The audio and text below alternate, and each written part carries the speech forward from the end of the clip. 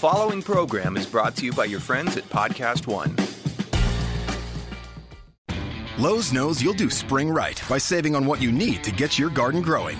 We do it right, too, with incredible deals during our Spring Black Friday sale, like 19-ounce Bonnie vegetable and herb plants, 4 for $10.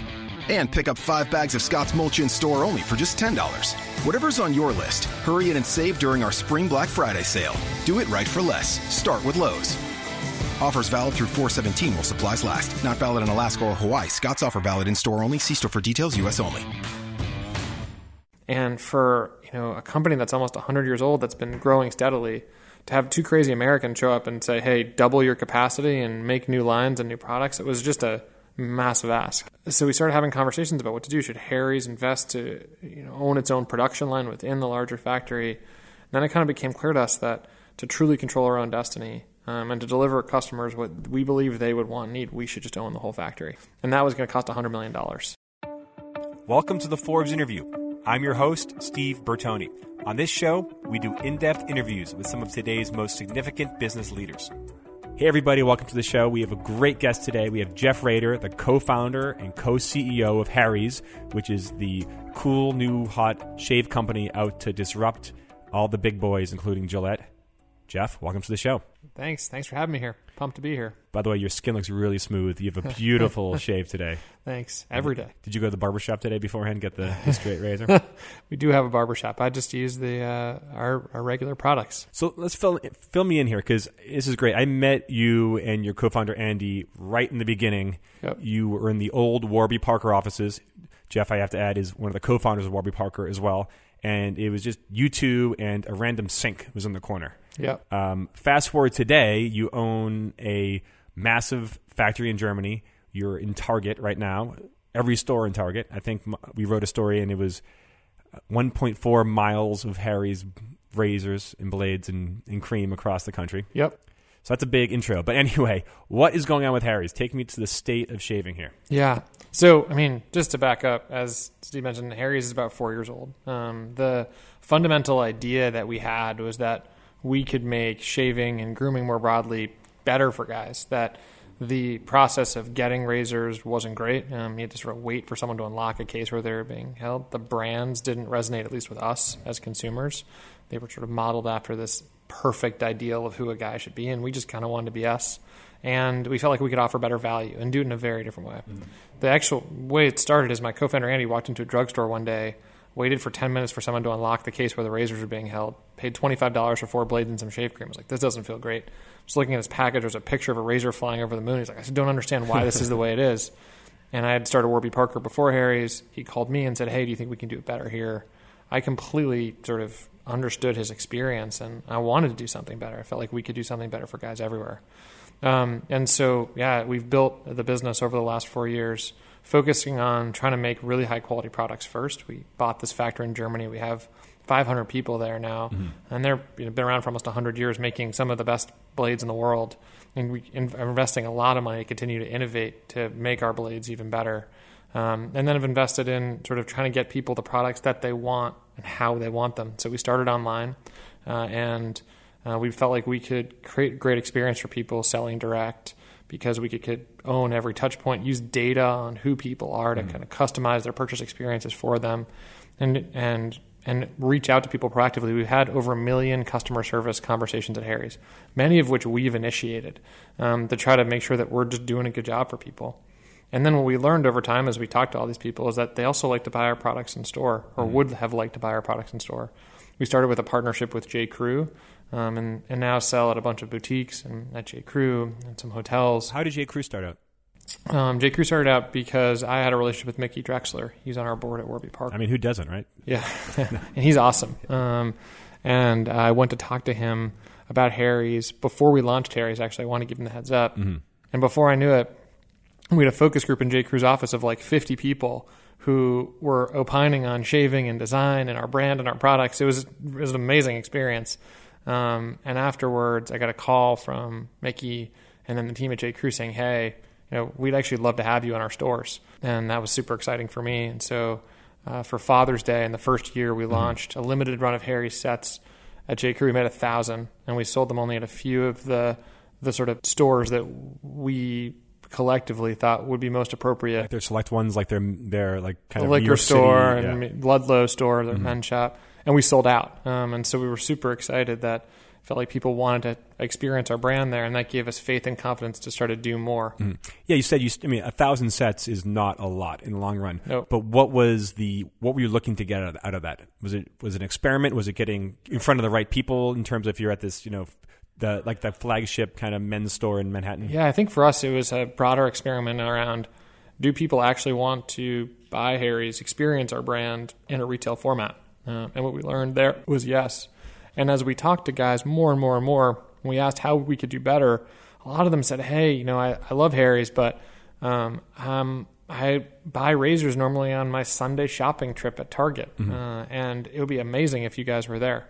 And I think we always thought that, we were a brand first and a brand that should do what's best for customers always. And as we heard that more and more, we said, we should probably respond to customers' needs. And so started to develop a relationship with Target and launched there last year. And that's been amazing for us. I think in part because we just followed what we knew customers wanted. And we've been blown away by what's happened there and continue to help us just grow the business and have more positive impact, we think, on guys everywhere. Speaking of retail, why are razors locked up? I mean, when you go to a drugstore, the only things locked up are razors, painkillers, and then the allergy medicine that people use to make meth. What is the reason? Is it people steal it like crazy? Or? Yeah, they're really highly shoplifted. And one of the reasons they're so highly shoplifted is that they're so expensive. And so, I don't think 20 years ago or 30 years ago, razors were locked up the way they are today. But as, the big guys have continued to just increase prices over and over and over, the products have got so expensive that all of a sudden there's a real incentive for people to shoplift them, and so they do, which then creates a bad customer experience in having to lock them up. I'm going to go back a little bit to when you guys first started Harry's, because, shaving is one of those, it's one of those industries where there's a dominant, almost a monopoly. Yep. And with an iconic brand like Gillette, you couldn't turn on a sports game from growing up from like 1980 to now where they're not on every single break, and it's a name. It's Coca-Cola. Yep.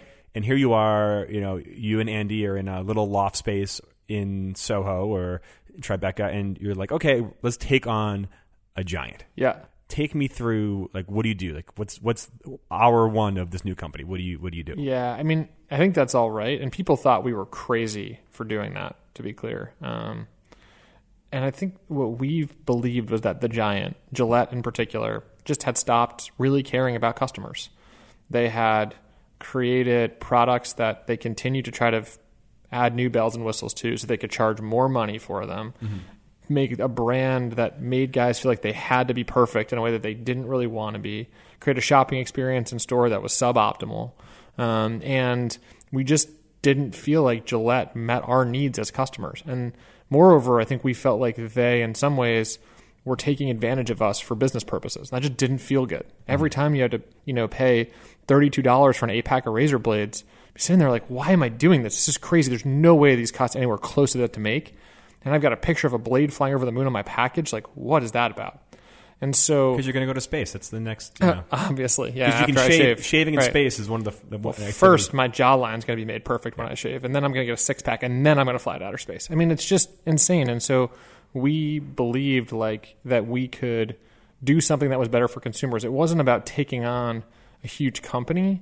It was about fixing a fundamental pain point that we felt and that we believe lots of other guys felt. And we also felt like, if you looked at the shaving industry for a long time, there wasn't really much choice. There's a couple brands. They dominated. They owned the entire retail shelf. And so what we sort of felt like was that guys were growing up wanting to make more thoughtful decisions about all the products they own in their life, but they didn't really have a choice here. And we felt like Harry's could be a new choice. A brand that hopefully delivered them amazing products at great value in whatever way they wanted to buy them. You can buy them online and subscribe. You can buy them online regularly. You can buy them in store now, and give them a product that we hope they like from a sort of design perspective, and be a brand that's just there for them, that wants to have real, honest conversations about what it's like to be a guy and how to take care of yourself. And we felt like that was something that we wanted, and we found that that lots of guys have felt the same way. And how did you kind of decide on what that brand would look like in your voice? Because I'm just thinking now when we're talking about this, I mean, it's through tradition, like razors, like Gillette has had a very important like part in everyone's life. Like you're a teenager, or in my case, you're like 20 and you're finally shaving. And you know, it's like this kind of like welcome to manhood, and maybe it's like your dad or someone like important male in your life is teaching you how to do this, and this has been in your, like maybe it's a birthday present. Like I got a Gillette, and you saw your like people doing, your parents doing it. Like it's sticky. It's a hook. And how when you say, okay, we're gonna want to break this tradition, it's almost religious in a weird way. How did you kind of decide what that Harry's brand would look and feel, and not the Federa perfect male like shaving with high tech? Let's start first with shaving as a set of behaviors and how guys feel about it, and then we can talk about the brand. So from a set of behaviors, first, most guys have no idea how to shave. I had no idea how to shave before we started Harry's. Oftentimes, dads don't actually teach their sons how to shave. Sons shave or guys shave by watching another seminal male figure in their life shave, and then try to emulate what they're doing, which is a really interesting insight that we sort of had early. And it's this experience that's fraught with concern. Like you're taking a knife to your face every day. You could cut yourself. The faces that guys make when they actually shave are very different than the ones that you see in ads. It's not like you're looking off into the distance perfectly while you're shaving. Guys are contorting their face, trying to get the cleanest spot to shave on. And they're sort of thinking like, I hope I don't hurt myself here. And what we learned about how to shave is that you actually everyone's facial hair grows in differently. And the most important thing that you have to know about how to shave is that you have to understand which way your grain grows, and it can grow up and down and to the side, and then follow the grain everywhere. And that is not something that lots of guys do. And so as a result, they were sort of sub-optimizing the experience, and it was this experience that was fraught with anxiety. And just a quick break to say this show is brought to you by the Business Platinum Card from American Express. However you move your business forward, with Business Platinum, it's not about where you are. It's about where you want to take your business next. And nothing helps you like the resources and know-how of the Business Platinum Card, backed by the service and security of American Express. How did you guys get smart on shaving? Is there like a... Barbers. You went and just interviewed barbers? We went and got shaves with barbers. And we started asking, hey, how are you shaving my face? Why do I have, bumps here? Why is my Gillette razor giving me irritation? How do I think about this? And they started asking me how I shaved, and then I like how you threw in like, why is my Gillette razor giving me irritation? Well, that's what I was using at the time. And we actually built a barbershop for that reason, because we wanted to be an authority for guys on how best to do this. And we felt like in order to do that, we had to have the authority, which are barbers, who are really knowledgeable about how to take care of you. So always go with the grain. With the grain. Can you go sideways? No, if you go across the grain, you create a lot of friction. With the grain first. If you want to get closer, you can go directly against the grain, but only after you go with the grain. That's what we recommend. So that was the first thing. So I think one of the reasons why people were scared to switch is because it was this experience that was really anxiety-inducing. And man, if they're going to try a new thing and it's not good, oh boy, like that could really not be great for me. And so what we had to do, I think, first from a brand perspective is ensure people that we made a really good product. And we spent the first 6 months after we had the idea for Harry's just trying everything we could in the market, literally A/B testing one razor on one side of our face, the other on the other, and seeing what happens. And we realized pretty quickly that there's a huge difference between a good product and a bad product. And we almost didn't do Harry's because we weren't sure we could make a product we'd be proud to sell. And by the way, you and Andy have had many careers before this. Were you moonlighting at this point? Yeah, moonlighting. So what were you doing at the time when you were... I was working in investing. Okay. So I'd started Warby Parker in business school. I'd worked in an investment fund. They'd paid for me to go to school. I was back there. But I was sort of having these ideas that I wanted to do something entrepreneurial and sort of that mattered in the world to people. And I felt like this would matter to a lot of guys if we could do it. And better. Was Andy investing as well? Was he at Bain then? Andy had graduated from business school and was living on the West Coast, kind of hanging out, thinking about what to do next. So we started trying all these products. Finally, we found these blades from Germany, and we tried them. Like, wow, these are really good. We would be proud to use these every day and proud to sell them. And that's why we ended up buying a razor blade factory in Germany that could make those blades. So first is quality. You have to sort of convince somebody, first ourselves and then everyone in the world, that we could deliver them a really high quality product. And we believe we have that. The second then is a brand that feels different to guys. And I think as we thought about the existing brands in shaving, they just felt a little bit cold to us, a little bit perfect. So if we thought about it, the typical ad in shaving, it would be a guy with a perfect jawline and a six-pack shaving, staring off into the distance with a girl rubbing his face. Like you can sort of picture the ad. It's like my morning every day. Exactly. Me too. And while that is my morning, maybe it's not every guy's morning. So we felt like we could just be a little bit warmer and more real with guys. And so we named the brand Harry's because we liked the idea of shaving being passed down from grandfathers to fathers and fathers to sons. Mm-hmm. And so we thought about the seminal sort of male figures in our lives. I had a grandfather figure named Harry, and that's where that came from.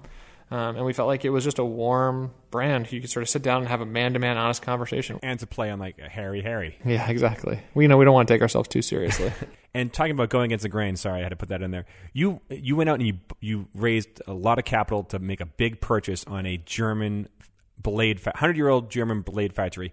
And if I remember, this was the time when, investors and the media were celebrating these asset-light behemoths, Airbnb or Uber, these incredible companies that had no real capital outflow, so to speak. Here you are, a razor company buying a 100-year-old razor factory. Take me through that decision, and also how the hell you convinced your VCs to back that. So we found this factory in Germany. They were literally the only ones in the world that could make blades that we'd want to use and sell. We tried everything in the world, and they were it. And so we developed a close relationship with them. And by the way, this is fascinating when we did the story. Like, I think a lot of people, including myself, think, okay, razor is just a sharp piece of metal. But it's actually really, and because we see it everywhere, where we take it, take it for granted. It's an incredibly highly specialized product. Why is it so hard? So there's a few reasons why making razor blades is so difficult, and why there's a big difference in quality between good blades and bad blades. The first is you have to actually change the molecular composition of steel to be able to grind the right edge on it. And so you take this very fine steel and you run it through a line that heats it and cools it and heats it and cools and heats and cools it to get to the right level of hardness before you can even grind it. And by doing that, you actually change it. So it goes from one form of steel to another form of steel. Wow. Then, and that's all done. Is that like applying like extreme heat, then applying almost extreme cooling? What's extreme cooling? Is it like dry ice or even some liquid nitrogen? Liquid nitrogen. Okay. So, so that's the first piece. Then once you get the right level of hardness of the steel, then you have to grind an edge on it, and not only do it once, but do it millions or billions of times over again with zero deviation or very, very minimal deviation. You have to grind an edge on it such that it's very stable at its base and sharp at its tip, which provides both durability and sharpness in the blade. And that process is incredibly complicated. The angles at which you grind are all highly proprietary, taken decades of trial and error and iteration and improvement to get to where we are today. How do we shave like 300 years ago or 200 years ago? I mean, modern shaving was really invented 100 years ago, and it was sort of the double-edged blades to start that you put into the old safety razor, and then over time they created shaving systems, etc. But I mean, it was like a knife that a barber would take to your face. You go to the barber shop, which is very different, or you'd shave yourself with a knife, which is very different than today a modern shaving. I mean, it must have looked cool, but it must have been very dangerous. I've tried lots of different shaving products. I haven't never taken a knife to my face straight. So the process is really specialized. As a result, there's very few people in the world that know how to make a blade that are really high quality. So we found this factory in Germany. We developed a relationship with them by which they would create custom products for Harry's. We launched Harry's with those products, and two things happened. One, we were blown away by the response to Harry's. Mm-hmm. Super excited that lots of guys, I think, felt the same way that Andy and I felt, like there should be a better alternative here, and wanted to try Harry's. The second thing that we were excited about is that they were coming back. The significant majority of people who were buying for the first time were coming back to reorder again. They liked the product. And so that led to two things. First, we realized we were going to need more capacity. Mm-hmm. Like we were going to blow away our forecast. And so we went to Germany and said, remember we told you we needed X? Now we need like 5X. So let's start making more blades. And they just didn't have the capacity to serve us. The second thing is, as we started to talk to customers more and more while they really liked our product, we started to learn there are opportunities to make it better. And we had a vision ourselves for how we'd want to improve the products. Mm-hmm. And so we said, guys, we're going to need to make a lot more of these. And guess what else? We're going to want to try to invest significantly in innovation to make them better.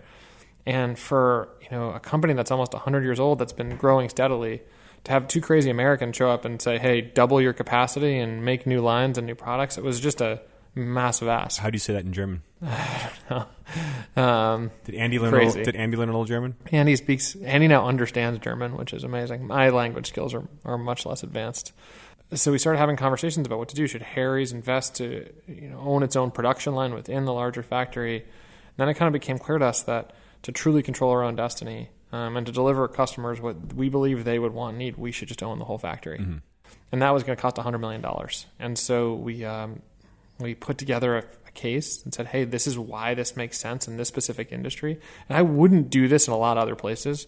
Razor blade manufacturing is so hard and so specialized and so important to the success of Harry's that it felt like a core capability that we had to own. So you're also owning not just the factory, but it sounds like some IP, and you basically bought 100 years worth of know-how, trial and error. Yeah, and a team, right? I mean, the average person that has worked there for over 10 years. Wow. And so there's a ton of tradecraft and just sort of institutional knowledge there that would have been impossible for us to replicate. Was it owned by like a larger German company, or was it owned by a family? Or? It had been owned by a family. The patriarch of the family had passed away, and then they'd sold it to two private equity funds. So It was owned by financial investors, and we sort of knew that if it was owned by financial investors, it was just a matter of what price you wanted to pay to own it ourselves. And we paid a really generous price, but we did it in the context of it being so strategic for us as a business. And in terms of, the making the blade itself is really hard. In terms of making the cartridge and all that, was that someone within that company you bought that did that, or did you bring in some like shave consultant that knows how to design these things? No, so we make the cartridges also at the factory in Germany, and the lubricating strips, we sort of own the IP around that too. Okay. So the whole cartridge that you sort of stick into a handle, we make in Germany. The handles we designed ourselves for Harry, so we didn't use any of the existing designs. We felt like there was opportunity to innovate both from a function and design perspective. And a little lower risk. What's that? A little lower risk. Yeah. Yep. But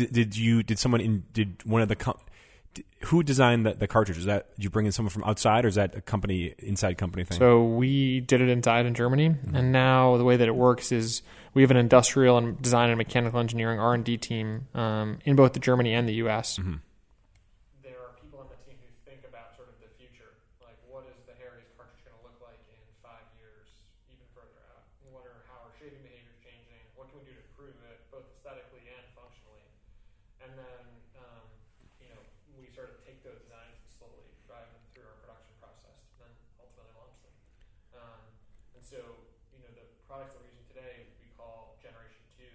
That was a cartridge that we had a perspective on how to improve from the initial one that we used. We added a precision trimmer on the back. We changed the flexibility of the cartridge, adjusted blade spacing, did a bunch of things that we thought would make performance of the cartridge better. We launched it last year. We invested substantially in Germany to do that, and we kept the price the same. Mm-hmm. It literally just is a new cartridge. All the new products started selling last year just became the new one, and the old one we just sort of phased out. And we felt like that was a really important step for us as a business to be able to meaningfully improve the quality of our products and do that for our customers while we just kept prices the same. Never happened, I think, in the shaving. As you dive into the shaving R&D, like 10 years from now, do you see like a step change in shaving technology, or is it always going to be, if you use a razor, so to speak, is it always going to be, blades and a cartridge, or is it going to be some sort of like, iPhone jump in shaving? Laser beams I think that's a really good question. I don't think we have a perfect answer here. I think that razors today themselves are really good. There's clearly opportunity to continue to improve them, but I'm not sure there's meaningful step function changes vis-a-vis sort of the current shaving systems. There's improvements to be made, but they're moderate and they take time. I think there's another question is like, are there other things out there that are truly differential forms of using products to remove hair, which is a fascinating question and one that we're validating and thinking about. But I think that only time will tell. I remember reading a few years ago that the trend that beards are in was hurting shaving sales. Yeah. Are beards still in? Are people shaving again? Yeah, I think, people have always been shaving and will always continue to shave. I think if you look at facial hair trends over decades and centuries, they come in and out and in and out and in and out. And so that's the fun of it. Yeah, exactly. So I imagine they will continue to. I think for us, there's no vendetta that we have for shaving. If people look good in a beard, they should rock a beard. If they don't want to shave every day, they shouldn't shave every day. No. What we're trying to do is figure out how often people do shave and what they want to use our products for, and then give them the products they need at the right times. And so that's been an important sort of part of our history. We always have guys who will use Harry's for a long time and then stop, and we ask why, and they're like, well, I decided to grow a beard. It's like, awesome. I hope you look great in that beard, and we try to let you pause your subscription. If you ever take it off, we're here for you. If you want to buy some products in the meantime to take care of it, the edges and stuff, we got you. And then we've got guys who have shaved their beard for the first time in, 5 years and are now religious Harry's customers, and that's great too. And so I think we want to be there for guys when they want us. And taking a quick break to say these days business can be done from anywhere, in the palm of your hand and at the source. However you move your business forward, with Business Platinum, it's not about where you are. It's about where you want to take your business next. And nothing helps you like the resources and know-how of the Business Platinum card, backed by the service and security of American Express. Here at Podcast One, we love hearing from you. We read every tweet and comment you send our way, so don't miss your chance to take our summer listener survey. Just go to podcastone.com and click on the survey banner, or go to podcastone.com/mysurvey. It only takes a few minutes, and it gives you the opportunity to make a direct impact on your favorite shows. Tell us how you really feel, so we can get to know you better. We value your thoughts and participation, so check out the survey at podcastone.com/mysurvey, or click on the survey banner on podcastone.com. Lowe's knows you'll do spring right by saving on what you need to get your garden growing. We do it right, too, with incredible deals during our Spring Black Friday sale, like 19-ounce Bonnie vegetable and herb plants, 4 for $10. And pick up 5 bags of Scott's mulch in store only for just $10. Whatever's on your list, hurry in and save during our Spring Black Friday sale. Do it right for less. Start with Lowe's. Offers valid through 4/17 while supplies last. Not valid in Alaska or Hawaii. Scott's offer valid in store only. See store for details. U.S. only. Now, before Harry's, you were obviously one of the co-founders of Warby Parker, the eyewear brand, which also took on a giant that is Luxottica, which makes a huge amount of people's glasses and sunglasses, whether you know it or not. Yep. Same kind of thing. From your Warby experience did you bring to Harry's, or was it vastly different, or was it kind of a rinse and repeat situation? Yeah, I think both Warby Parker and Harry started from like a fundamental pain point that we felt. When we started Warby Parker, we were in school. I had a pair of $500 glasses.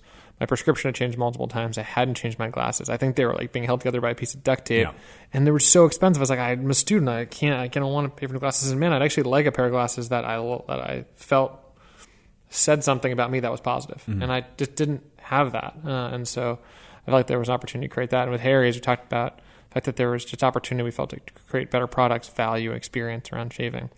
I think the things that I would say we carried forward in both places is, I think that brands, products matter a lot. And I think that people really care about attention to detail. That, you can't just sort of, there's this whole idea in technology about iterating quickly, getting something out and kind of going. Mm-hmm. I don't really think that works in the context of building and launching brands. You only have one chance to get it right for people, and you have to think through all of the different permutations and manipulations of how the product come together and make sure that what people get is delightful. Yeah. And that takes time and real investment, and I think both of those things have rung true at Harry's and Warby Parker.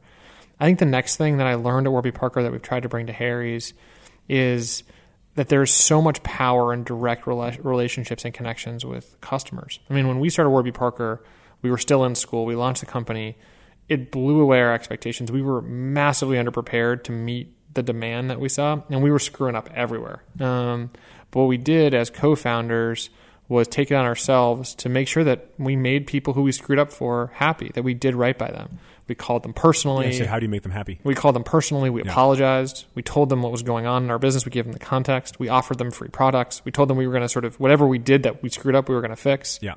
And people, I think, really appreciated that personal, honest touch. They were like, look, I get it. Like, oh man, I can imagine being in your shoes. You probably haven't slept in 3 days. We're like, nope, we haven't. But we're still here on the phone with you trying to make this better because you're really important to us. And I think that feeling still exists at Warby Parker today. I think we go out of our way all the time to do right for our customers, and I want the same thing at Harry's. The interesting thing about Harry's is that when we launched Harry's, we didn't get a lot of calls from people. It was pretty easy. Shaving was pretty straightforward. People understood our products. They worked. People were happy. Whereas at Warby Parker, there's lots of sort of questions people have about their prescriptions and what types of glasses be right for them. Also, shaving it's very binary. It's either it works or it doesn't. Yeah. And it's something you do privately opposed to glasses, which you... More public. Public, yeah. Clearly. So what we decided to do with Harry's was actually proactively reach out to people. So now, because I really, really, really wanted that connection. And so now every customer that orders from us, we proactively email from someone on our team. We say, hey, we're here for you. We want you to have a great experience. 50% of people open those emails. 10% of people respond to them. When they respond, we respond back. And we start to develop real relationships with people. We stop becoming this sort of faceless company that's just selling them a product and become a group of people who are actually here for them in whatever capacity they need. Any suggestions or lessons you've received from your customers that you've put into the product or put into your operation? Yeah. So I have a few that are really interesting. I'll tell you two stories. The first is early on, our razor handle and our cartridge connected and they held firm, but there wasn't this audible click that happened. And what we heard from our customers, like, I really like that click. And one of our customers actually took our razor handle into his garage, lathed out a little part of our handle to create like a little ridge, and then figured out how to click it into the cartridge. I was like, guys, I think I might have figured this out for you. That's a super fan. Yeah, and we're like, awesome. He sent us the handle. We then looked at it, made some modifications to what he had done, and then essentially that became part of our handle design. Is he running your R&D team now? He and Andy, I think, still talk. I mean, is he some razor savant? It's amazing. He's just a customer who cared enough to go to his garage and try to help us figure it out, and we really appreciated that. Another thing we heard is when we send people razors, we put a safety cap, a little plastic safety cap over the blade so that it's not damaged in transit while we send to people. And what we started having was people calling us, a couple weeks after they buy from us, like, that little plastic cap, can you like send me one more of those? Can I buy one of those? Like, what? It's like a little plastic safety cap. It's supposed to be thrown away. Like, yeah, but when I travel, I like to keep it. All that stuff. Like, wow, like, interesting.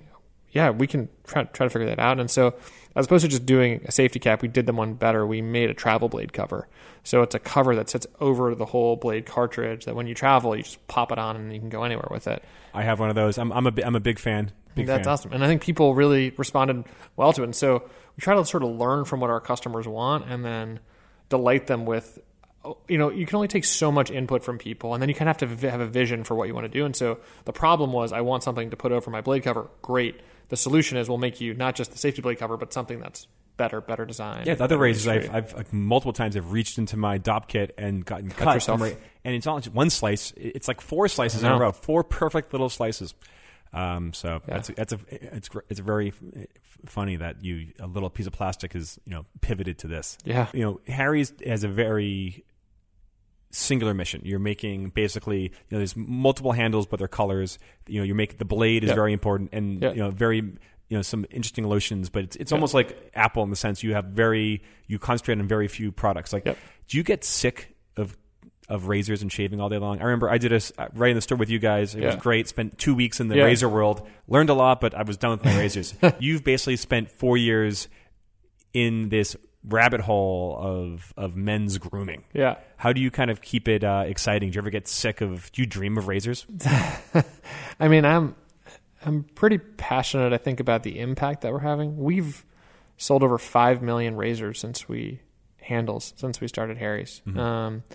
That's like enough to fill like 100 football stadiums. I mean, more. I don't know. Like, it's crazy how much, I think, impact we've had, how many people have tried our products, and for us, that's really exciting and really fulfilling. The decision to only have a couple products was intentional.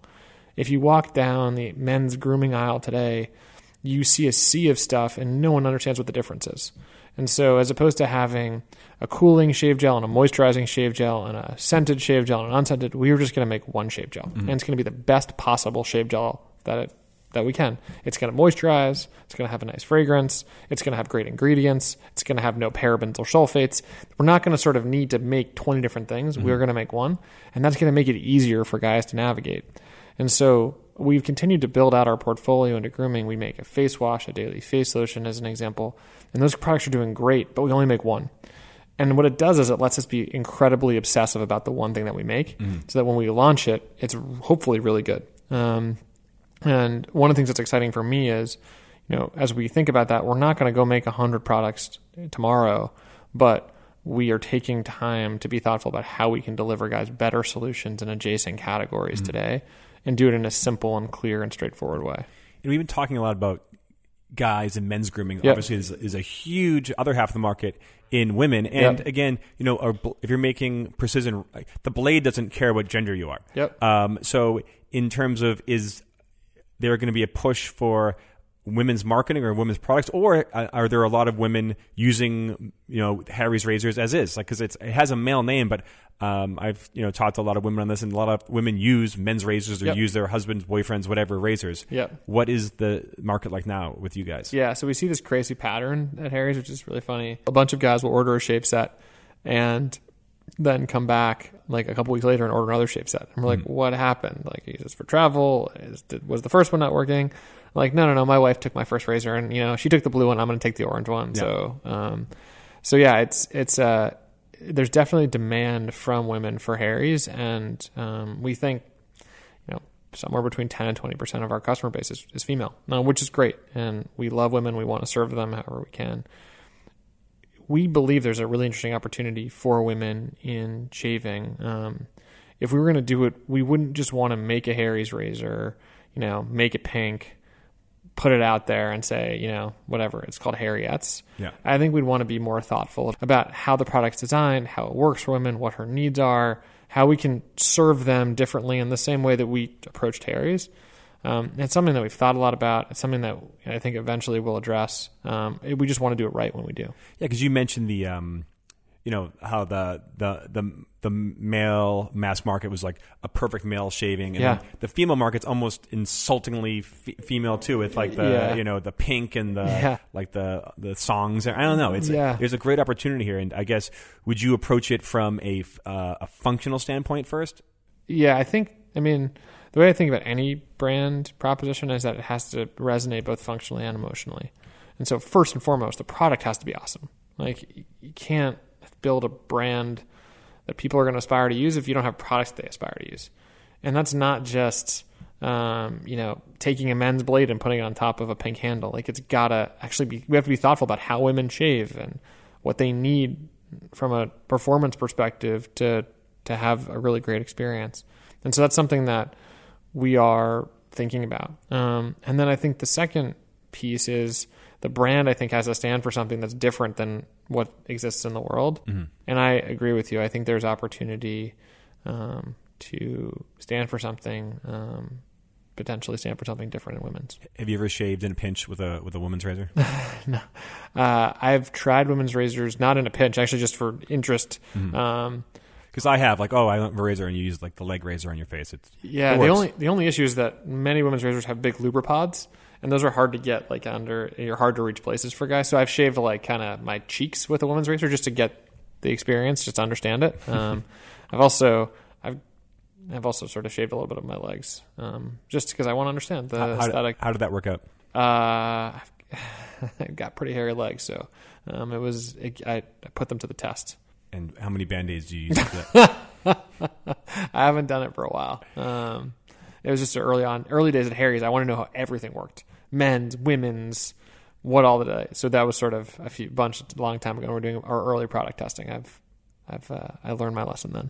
And speaking of, we were chatting outside. You and Andy both have young families. You have a young startup. Yep. How did you balance all that? Especially, I think you.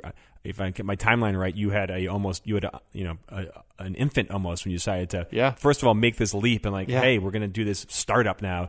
And B, you're not doing a 9-to-5 job. Clearly. I'm interested in talking to a lot of as a father of young children. How do you balance or not balance the kids and the family and all your two babies? So to speak? No, it's definitely a challenge, and I think a lot about trying to be a great dad.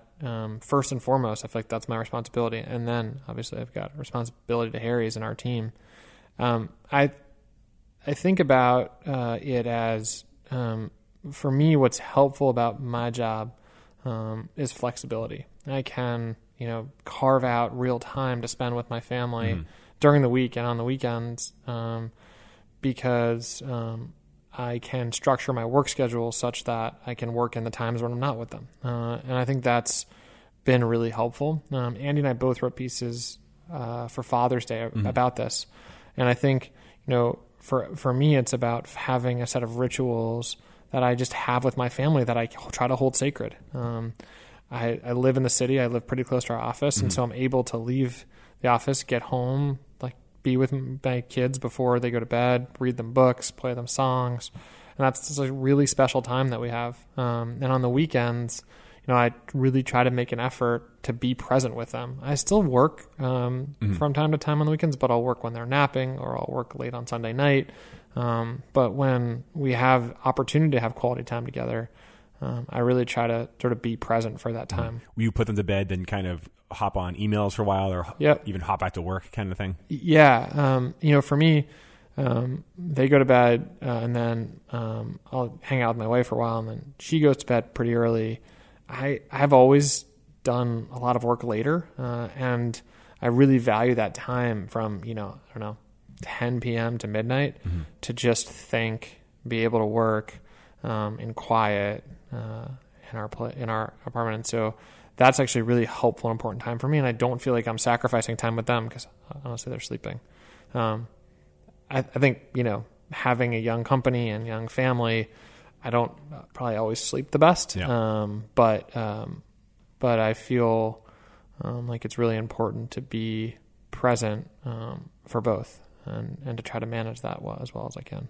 Now, I've heard people say that it's all about quality, not quantity. So if you're with the family, you're with the family. I'm working on it too, to kind of throw the phone and the computer out of sight for a couple hours. And otherwise you get, it's nonstop. Completely. And one of the hardest times I feel or I find is that second when I walk home, I'm usually, trying to get home to see them, on a call maybe, get to our apartment. I'm still thinking about work, and I have to transition super fast to being with them, and they're so delightful. I mean, they're happy to see me after the day, and they've had a cool day, and we get to talk about what they're doing.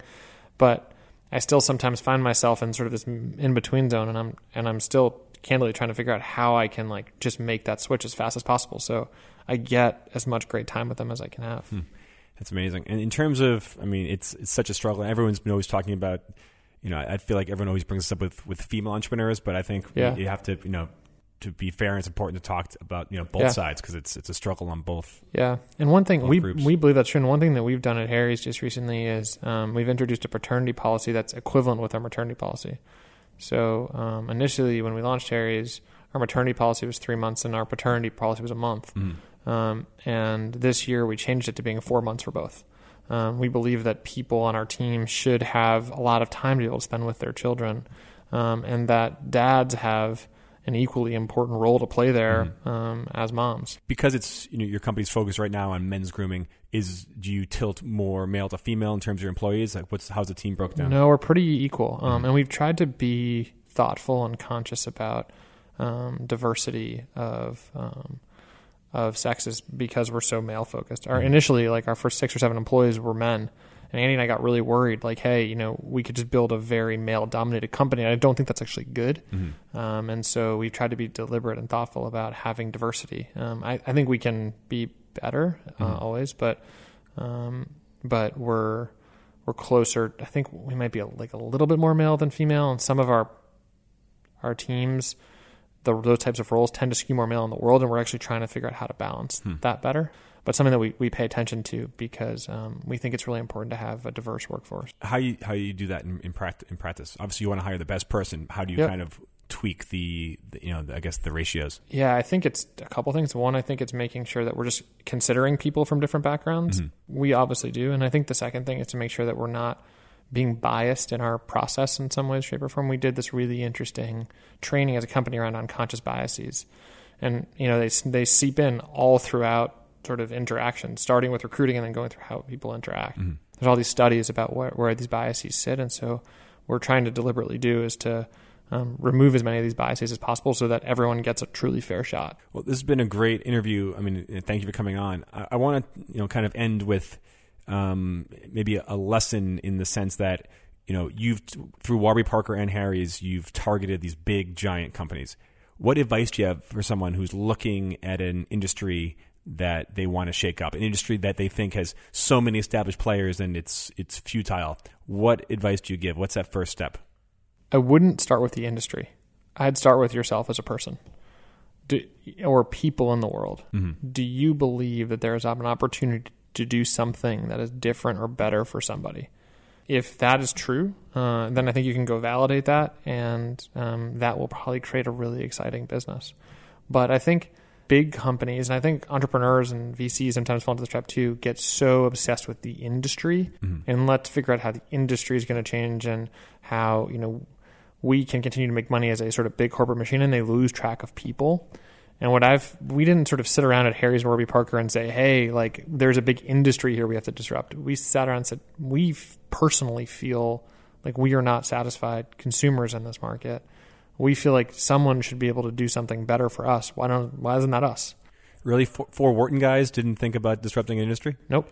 No, I mean, Andy, my co-founder, one of my Warby Parker co-founders who came to school and said, I think we should be able to sell glasses online. Just doesn't, why? I've seen all these other things go online. Why not? And the first time I heard about it, I was in a computer lab after school, and I had this experience. I had these glasses, and I was like, there's a huge pain point here. Like, I personally want something different or better here.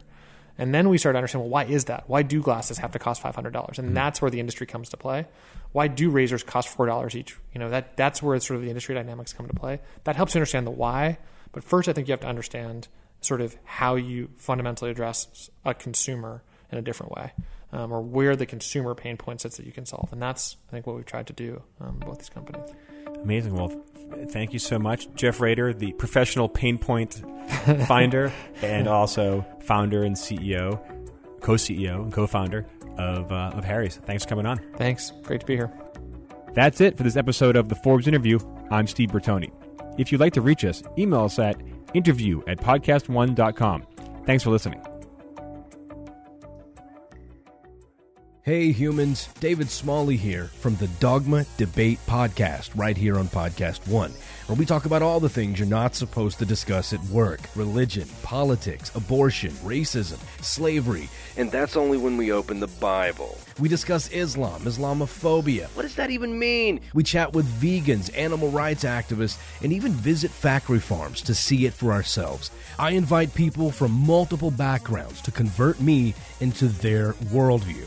But as long as they're okay with being respectfully challenged, you better bring your evidence. And I never lose sight of how both the left and the right are seeming to lose their minds. So basically, we're solving all the world's problems right here on Dogma Debate. And you've been missing it. Watch our 360 virtual reality videos on the Podcast One app and download Dogma Debate on iTunes, Stitcher, or podcastone.com. Lowe's knows you'll do spring right by saving on everything you need to get your garden growing. We do it right too, with incredible deals to help you save during our Spring Black Friday sale, like Bonnie vegetable and herb plants, 4 for $10. And for a clean-looking landscape, pick up 5 bags of Scott's mulch for just $10. Whatever's on your spring to-do list, hurry in and save during our Spring Black Friday sale. Do it right for less. Start with Lowe's. Offers valid through 4/17, not valid on Alaska or Hawaii. Bonnie offer valid on 19-ounce pots. See store for details, U.S. only. At the border, I'm Ed Donahue with an AP News Minute. At the roundtable discussion today in San Antonio, Texas, President Trump heard something he said he never heard before about life along the border. Many people are dying, and the danger of living here, unless you know exactly what you're doing, is tremendous. This is Texas Lieutenant Governor Dan Patrick. Where are the people in Washington to stand up for these children, these women, these senior citizens? Where are they? Bring them down. Mr. President, let the Democrats come down to Brooks County. Let them come to any of these ranches. Let them see these bodies. Let them see the skeletons. We have the photographs. Attorney General William Barr says he thinks spying did occur on Donald Trump's presidential campaign, suggesting the origins of the Russia investigation may have been mishandled. Scientists released the first image ever made of a black hole, revealing a fiery ring of gravity-twisted light swirling around the edge of the abyss. One scientist said science fiction has become science fact. I'm Ed Donahue.